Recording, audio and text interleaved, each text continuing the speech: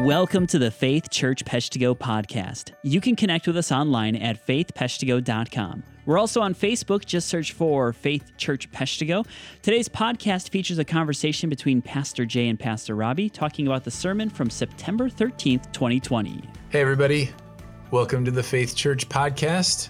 I am your host, Jay, and joining me is Robbie. Hello, everyone. And this is episode number... Oh, man, we totally forgot. We never do that anymore. We fell off that wagon a long time ago, man. Nobody knows the episode guide. Well, you make it sound like it's impossible to learn that information. It is unverifiable. There's no way I could possibly find that information. It's not like Noah's Ark. Like, we don't have to do archaeological digs. It would take a text right now to Jeff. It is akin to Dear finding Jeff, the Ark of the Covenant. Dear Jeff, what episode number is this? All right. We're going to find out before the end of the show. We're going to figure it out. But we don't have like any small talk. We've been told that our small talk is both endearing and distracting. What? Our banter. Both? Banter. Yeah, both. I don't think by the same people. Maybe. This is podcast number 40. Well, you just found it out. I did. How hard was that? I was being hyperbolic. This is number 40. That's a big deal. The big Is it? 4-0. It's all downhill, over the hill. Our podcast It is over the hill. This is. I remember when we have 2 score podcasts now. That's the Abraham Lincoln-y way to say that. Yes. I remember when our podcast just learned to drive. They grew up so fast. Yeah. And Jay, now so it's fast. Trying to buy a Corvette or a new fishing boat.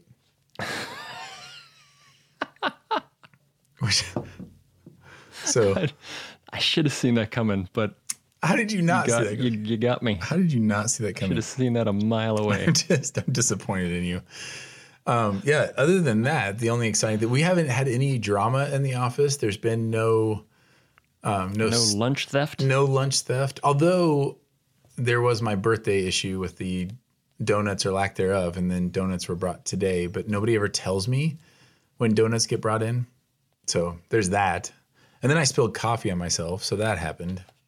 In literally everyone else's defense, you had a series of meetings this morning that had you out of the office. And so by the time you came in order to eat your birthday donuts, we didn't inform you that they were there because we had eaten them already.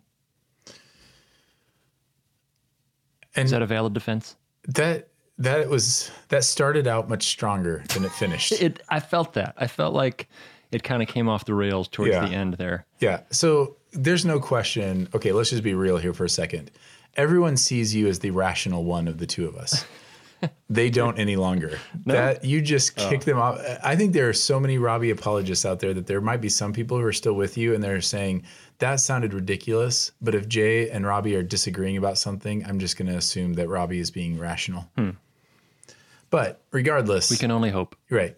But so yeah, the donuts thing, I spilled coffee on myself and you thought good news though, it was yesterday's coffee, so it was cold.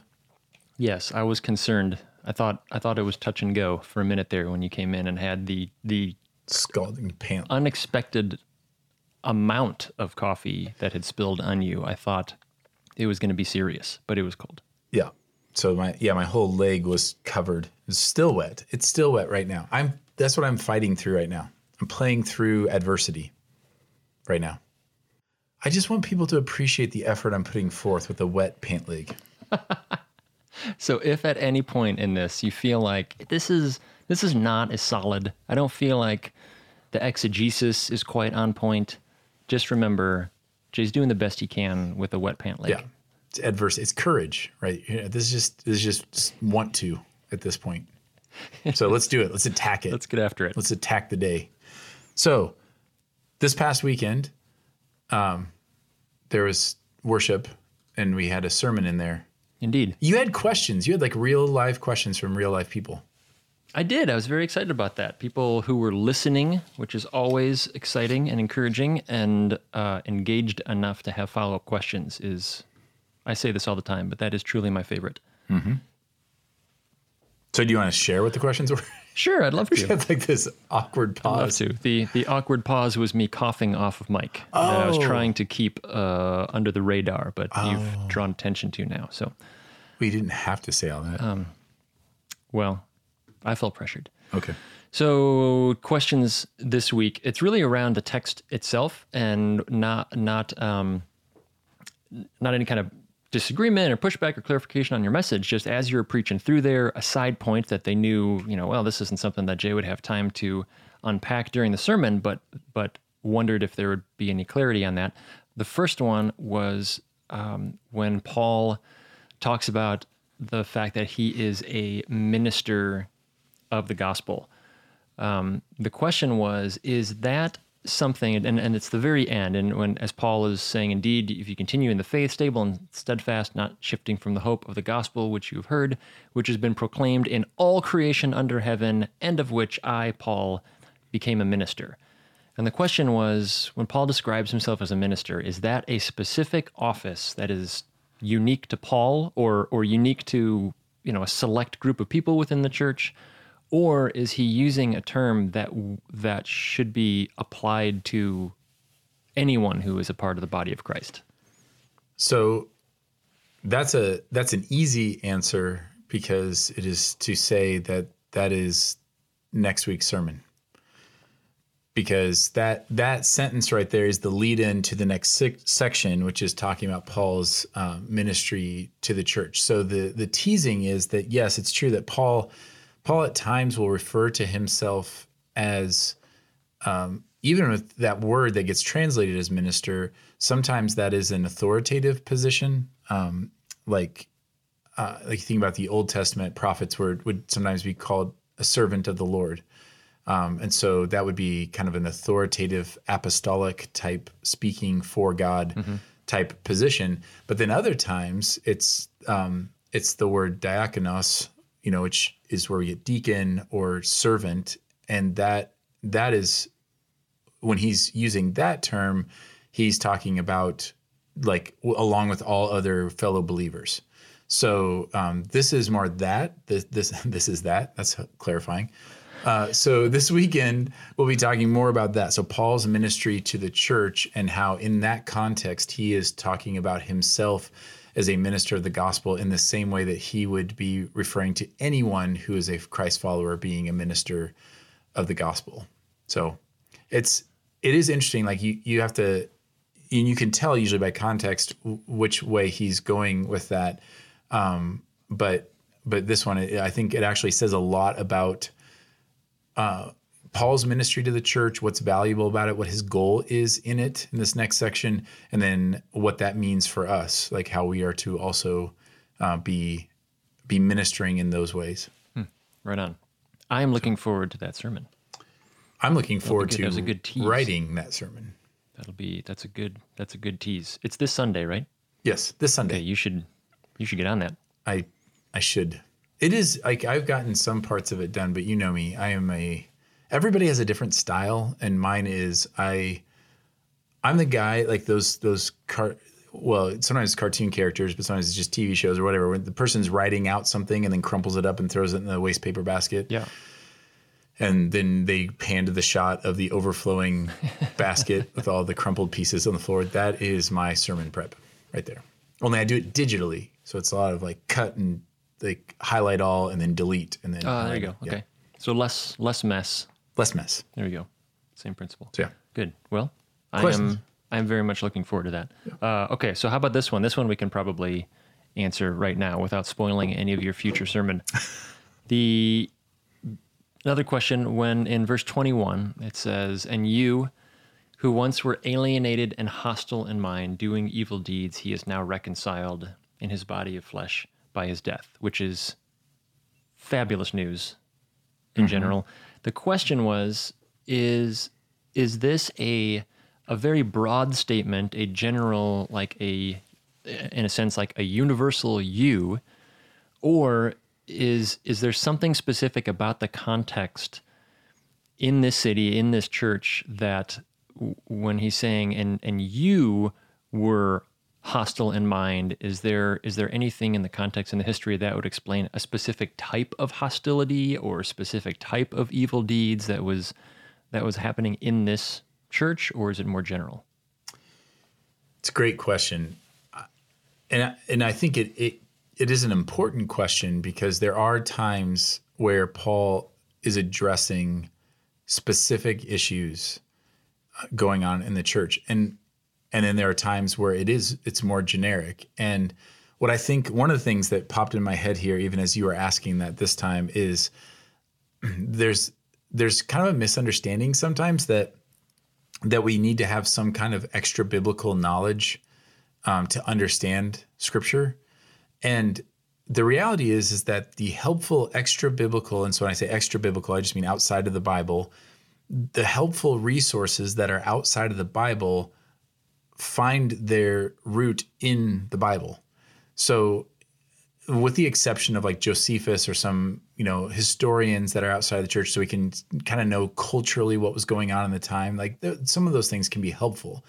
But when you're talking about this kind of a thing of like, well, is Paul talking about a specific sin issue, or what do we actually know about that church? Well, everything we know is also found in Scripture. So you may have a commentary that will say, well, we know this was going on in the church. Well, they're getting that from Scripture itself. So maybe later in the letter, there could be something that gives us a clue, and they're kind of compiling all the pieces of information and kind of putting together a puzzle. It could be letters, other letters, like, Ephesians is a parallel here. And so there could be other letters that are written at the same time. And so we can draw some conclusions from that.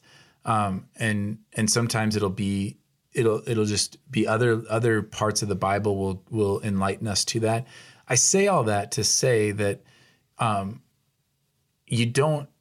that you can figure these things out. Like if you want to know, is he talking about something specific or is he not? Well, a good place to start, just read Colossians through, and just as you're seeing it, as you're reading it, pull out anything like, okay, well, how is he instructing? How specific does this sound? And you can piece together and kind of reverse engineer some things and piece together what Paul is saying and say, oh, well, clearly this was an issue because, he's specifically calling this out. Does that make sense? I'm just trying. Your silence is deafening. Well, no, I was about to answer, and then you were about to speak again. I wanted to let you finish your thought before jumping in. So good of you. You're so gracious. So are you going to finish your thought? No, I didn't have another thought. That was it. Okay. Yeah, good. Yes, I do. I approve of the. We're so good at this. Aforementioned statement. As you were saying that, thinking about looking in the immediate context of reading the rest of the letter, or looking to other aspects of Scripture, I immediately think of like we have probably the most helpful contextual resource within a few pages of each of these letters, and that's the book of Acts. Right. So when you're reading Ephesians and you go, man, what's going on in Ephesus? Go to Acts, where it provides context, and Luke, the consummate historian who wrote Acts and the Gospel of Luke, will lay out like, here's what's going on. And so you can then go back to the letter and go, oh, okay, so he's writing this into a context where like the entire city is centered around, and the city's economy largely is centered around goddess worship.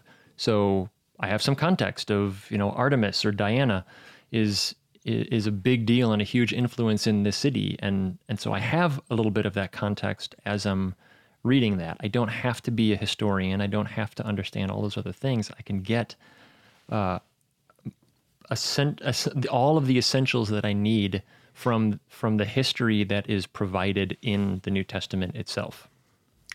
Right. And so sometimes it's cross books like that, and which is fantastic. You're right. Acts is the context for all this.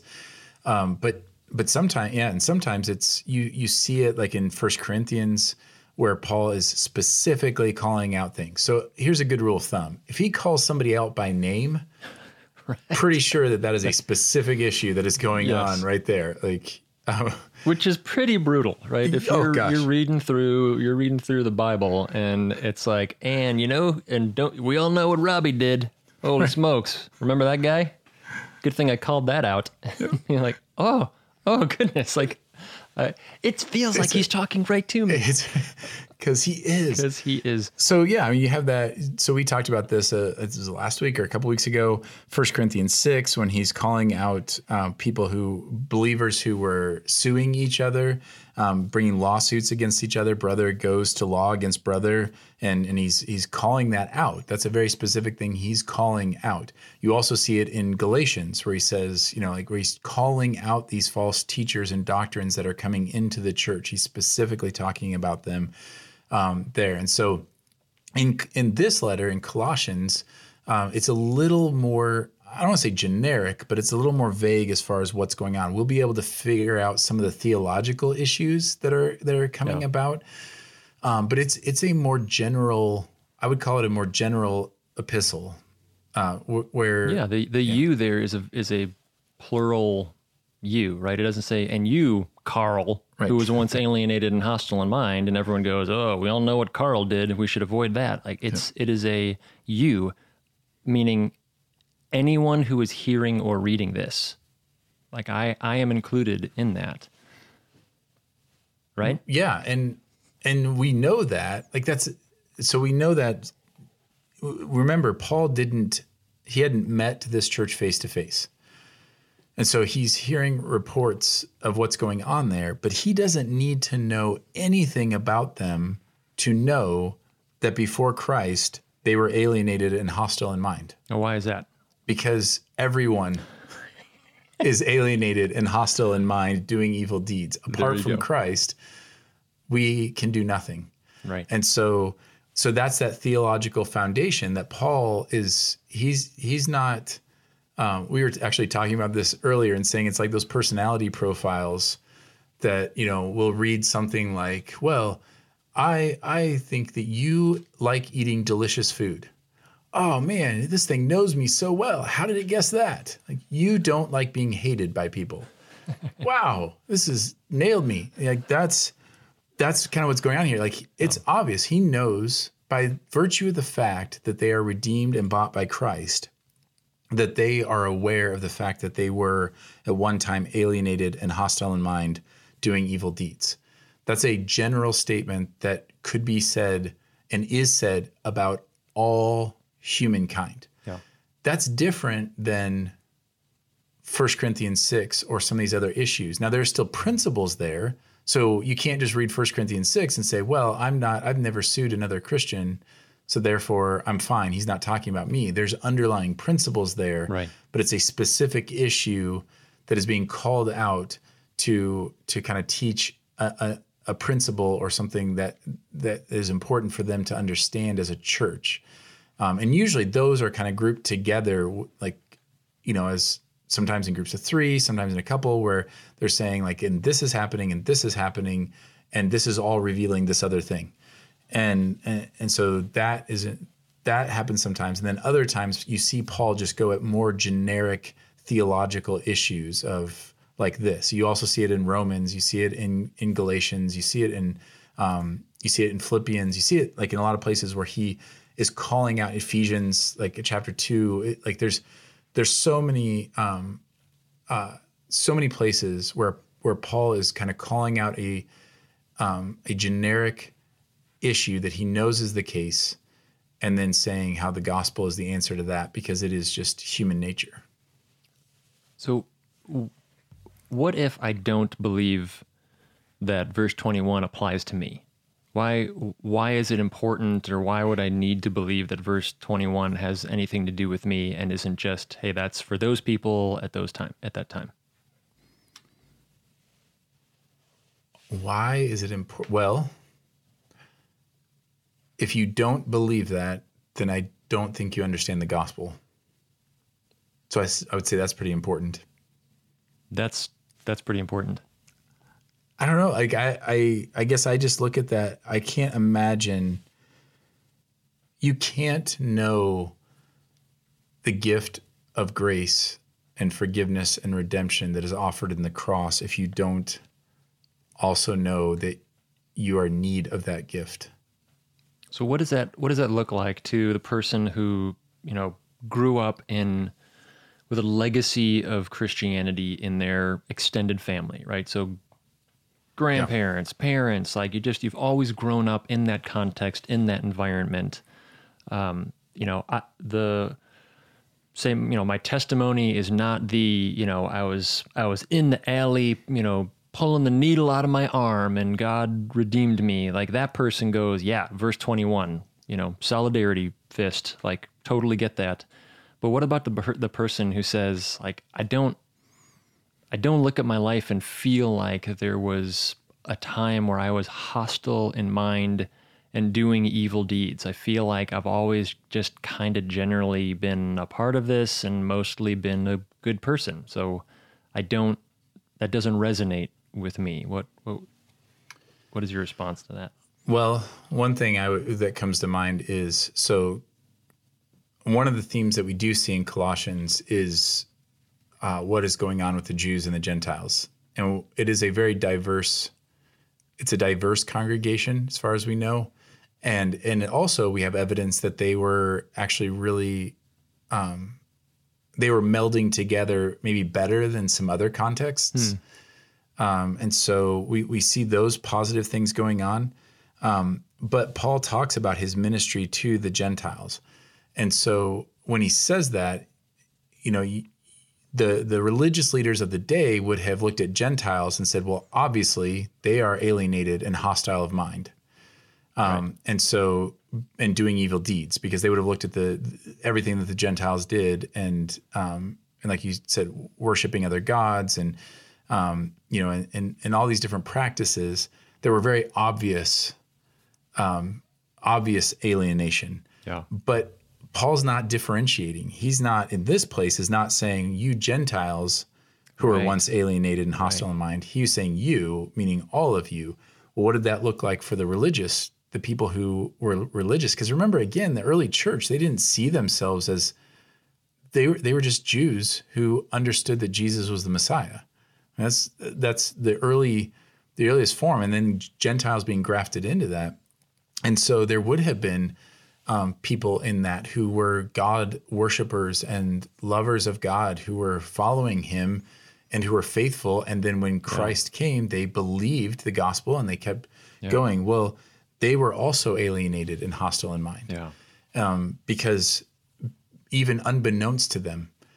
And that's one of the things that when we don't realize that. So I would actually just use this example today, talking with someone who was expressing grief over outward sin. And I just said, your sin is just more on display. It's like if you fall and if you fall and you break your arm and the bone is sticking out through your arm, it's very obvious that something is wrong, that something's broken, and you go and you get medical attention. But if you fall and you hit your head and you just feel a little woozy, but you think you're fine, but meanwhile, what's going on inside of your head is this swelling. Yeah. Nobody sees it. Nobody knows it's there, but it's actually far greater danger to you. Externally, you may look like the pinnacle of health. Right. But you're actually in grave danger. Whereas the person with the broken arm, it's not only can you see it, but you can say, well, we know exactly what to do for that. This is what we need to fix. And so I think there's a parallel there with people who grow up in the church. And I am concerned about this, even with my own children, of making sure that I am constantly upholding Jesus and upholding the gospel, that I'm not upholding church going or that we go to these programs or that we have these morals, but that I'm upholding Jesus and the gospel, because we see it often. People who grow up in culturally Christian homes and just grow up acting and living and thinking in those ways, they don't realize that there's actually something really dangerously wrong on the inside, because everything looks good on the outside. Yeah. And so I would say, even for that person, if you don't understand that you were at one point alienated and hostile of mind, then that could be because you are still currently in that state. Yeah. That isn't a past state for you. That is the current state, which as you said, can be so deceptive, because when I'm surrounded by Christian-y things, I can convince myself that I am something that I am not, because I follow certain external rules, or even intellectually believe certain things. As you were talking, what it made me think of was, are we defining those things the same way that Jesus does? Mm-hmm. Right? When I say, well, but I'm doing this, so I'm not doing evil deeds, I'm doing the good deeds. But are we actually doing the things that Jesus asked us to do? Or am I doing the things that in the particular Christian-y subculture that I have been a part of have been deemed the good things to do or the right things to think? Am I actually thinking the things that Jesus commands me to think? Am I thinking the way he does? Am I doing the things that he has commanded me explicitly to do? And the other thing that struck me is I try to put into practice the things that you encourage me to do, Jay, because I trust you. And so I just did the thing that you suggested that we do, of like reading it in the context overall. And I was struck. I don't know that I've ever necessarily, maybe I did. I forget half the stuff that I learn. It's really frustrating. My memory's the worst, but I don't feel like I have ever noticed this before. But if I say, well, that sentence doesn't apply to me, verse 21 doesn't apply to me, well, that's not the end of the sentence. No. That's just the beginning. That's the beginning of that sentence. And you, who were once alienated and hostile in mind, doing evil deeds, he has now reconciled in his body of flesh by his death. Which means if that sentence doesn't apply to me, then the good news of that sentence also does not apply to me. So he is only speaking to people who were once alienated and hostile in mind, and they are the ones, he says, who can now be confident that they were reconciled, because they were this thing, but now through Jesus they are this thing. So if I say that doesn't apply to me, I have to include the other half of that sentence, which feels more serious than just saying, I don't really think I'm that hostile or doing evil deeds. Then would Paul respond with, well, then I don't really think you're that reconciled to Christ, right, and holy and blameless before him? Because how could you possibly say that and truly understand what his holiness is and what you have been saved from? Right, because you can't be reconciled if you weren't once alienated.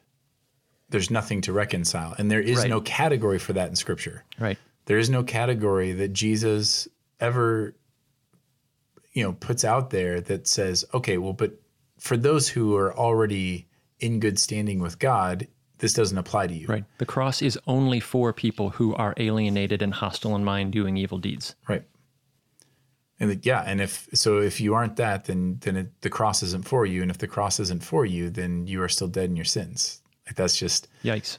Right. So that's terrifying. And I think, and so I want to be careful, because I always want, as people know, that one of the biggest things that grieves me in the church is just is that issue of people growing up in the church and just buying into the behaviors and morals and culture of the church, and that they're more just connected to that culture rather than actually belonging to Christ. And they don't ever know, because they just assume that everything is fine because they've never been overtly hostile in mind. Like they don't know what that's like. So I always want to draw attention to that. At the same time, I was a kid who I came to Christ when I was 11. And so my testimony is, like, I could have repented, but I was also shockingly, I was difficult for my parents, but in school and that kind of stuff, I wasn't. I was, what by all accounts, a pretty good kid, at least in public. And so when I repented, I just remember being very convicted of my sin and deep heart issues that didn't ever come out because I was culturally kind of reined in, if that makes sense. Yeah. Like my parents taught me certain things. I knew it was wrong to do these different things. I wanted to please them. Those things kind of kept me reined in. But when I heard the gospel, I definitely, I felt convicted of the selfishness in my heart. Even at 11, I remember just feeling really convicted over that, but also being amazed at this gift that was being presented to me and so wanting that. Yeah. And then as time has gone on and sin has still come out in my life, I also have noticed like glimpses of, I could see where I would have gone with this if not for the power of the Holy Spirit working in me. Like I could see, I can see there's just like these remnants of the flesh in me, and that keeps fighting and waging war, even with walking with Jesus for this long. And then it doesn't take much imagination to see like, how would I function if I had no hope in Christ? How would I function if I was completely reliant on my own strength in this? Like what would I do? How would I act? How would I live? And it's both terrifying to me and also fills me with thanksgiving that at God's mercy, that he would rescue me from that and save me from that even before those things happened. Right. That so. Is in fact a what if and not the reality of your situation. Right. Yeah, that's extraordinary.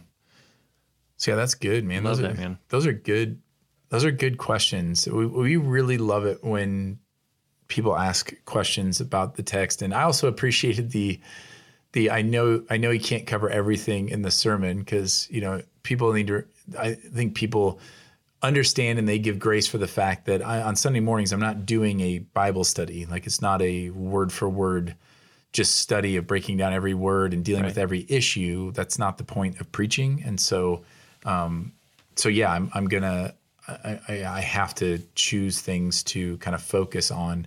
But then that's part of the things one of the things I love about the podcast is then if somebody says, well, hey, what about this verse? Usually it's something that we're really excited about talking about. That would be great to continue on. If people let me preach another half an hour, then I would deal with that. I mean, you've got the microphone. We're at your mercy. It's really, really your decision. It's been getting longer again. I feel like I'm getting warmed up to come back inside, but we're going to have to get them inside to get warmed up. It is upon us already, man. Which I'm not sad about because I love hoodie weather. Hoodie weather is like your favorite. That's my jam. That is my favorite. I geek out on fall. I do too. Everybody does. Question. We're supposed to do the silly banter in the beginning, but I am curious. Your feelings on pumpkin flavorings? Not a fan with a few minor exceptions. I do like the pumpkin spice latte.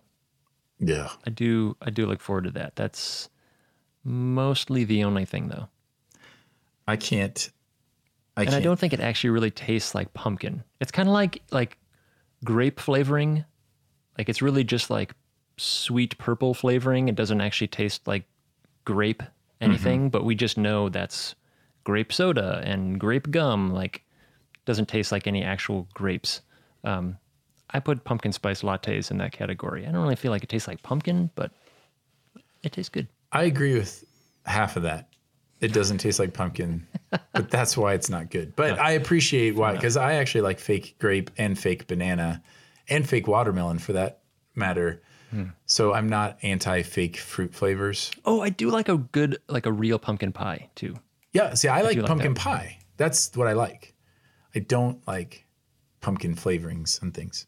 That's neither here nor there. Was there anything else from this past weekend that you wanted to throw out there or mention? I think that's a great place to end, and to remind everyone that we do love getting those questions, and so we want to hear them from you as well. So be sure to catch us on a Sunday morning or send us an email and let us know if you have some questions that you would like for us to unpack on the podcast. We will do our very best to answer them well. I'm really surprised that Perseverance of the Saints didn't come up. There's that whole section of if indeed you continue in the faith. And I tried to deal with that, but I couldn't deal with it to its fullness. And so, well, if we don't get any questions next week, maybe we'll deal with that. We can unpack that a little bit. Yeah, we'll deal with that. That's a good one. What did Paul mean when he says, if indeed you continue in the faith? This is all available to you. That's a good one, because I thought once saved, always saved, Jay. Are you saying that's not what Paul's saying? Or are you? Or am I? You have to stay tuned for next time. Maybe, because we might have something else from next sermon to talk about instead. Maybe in 2 times. If you want to know, then you ask. Not you, Robbie, but whoever's out there listening. If either of you want to know. There you go. Because if it's just you and I asking the question of each other, that's not super helpful. But if you actually are curious about that, let us know, and we'll answer for you. Absolutely. All right. Till next time. Love you, church.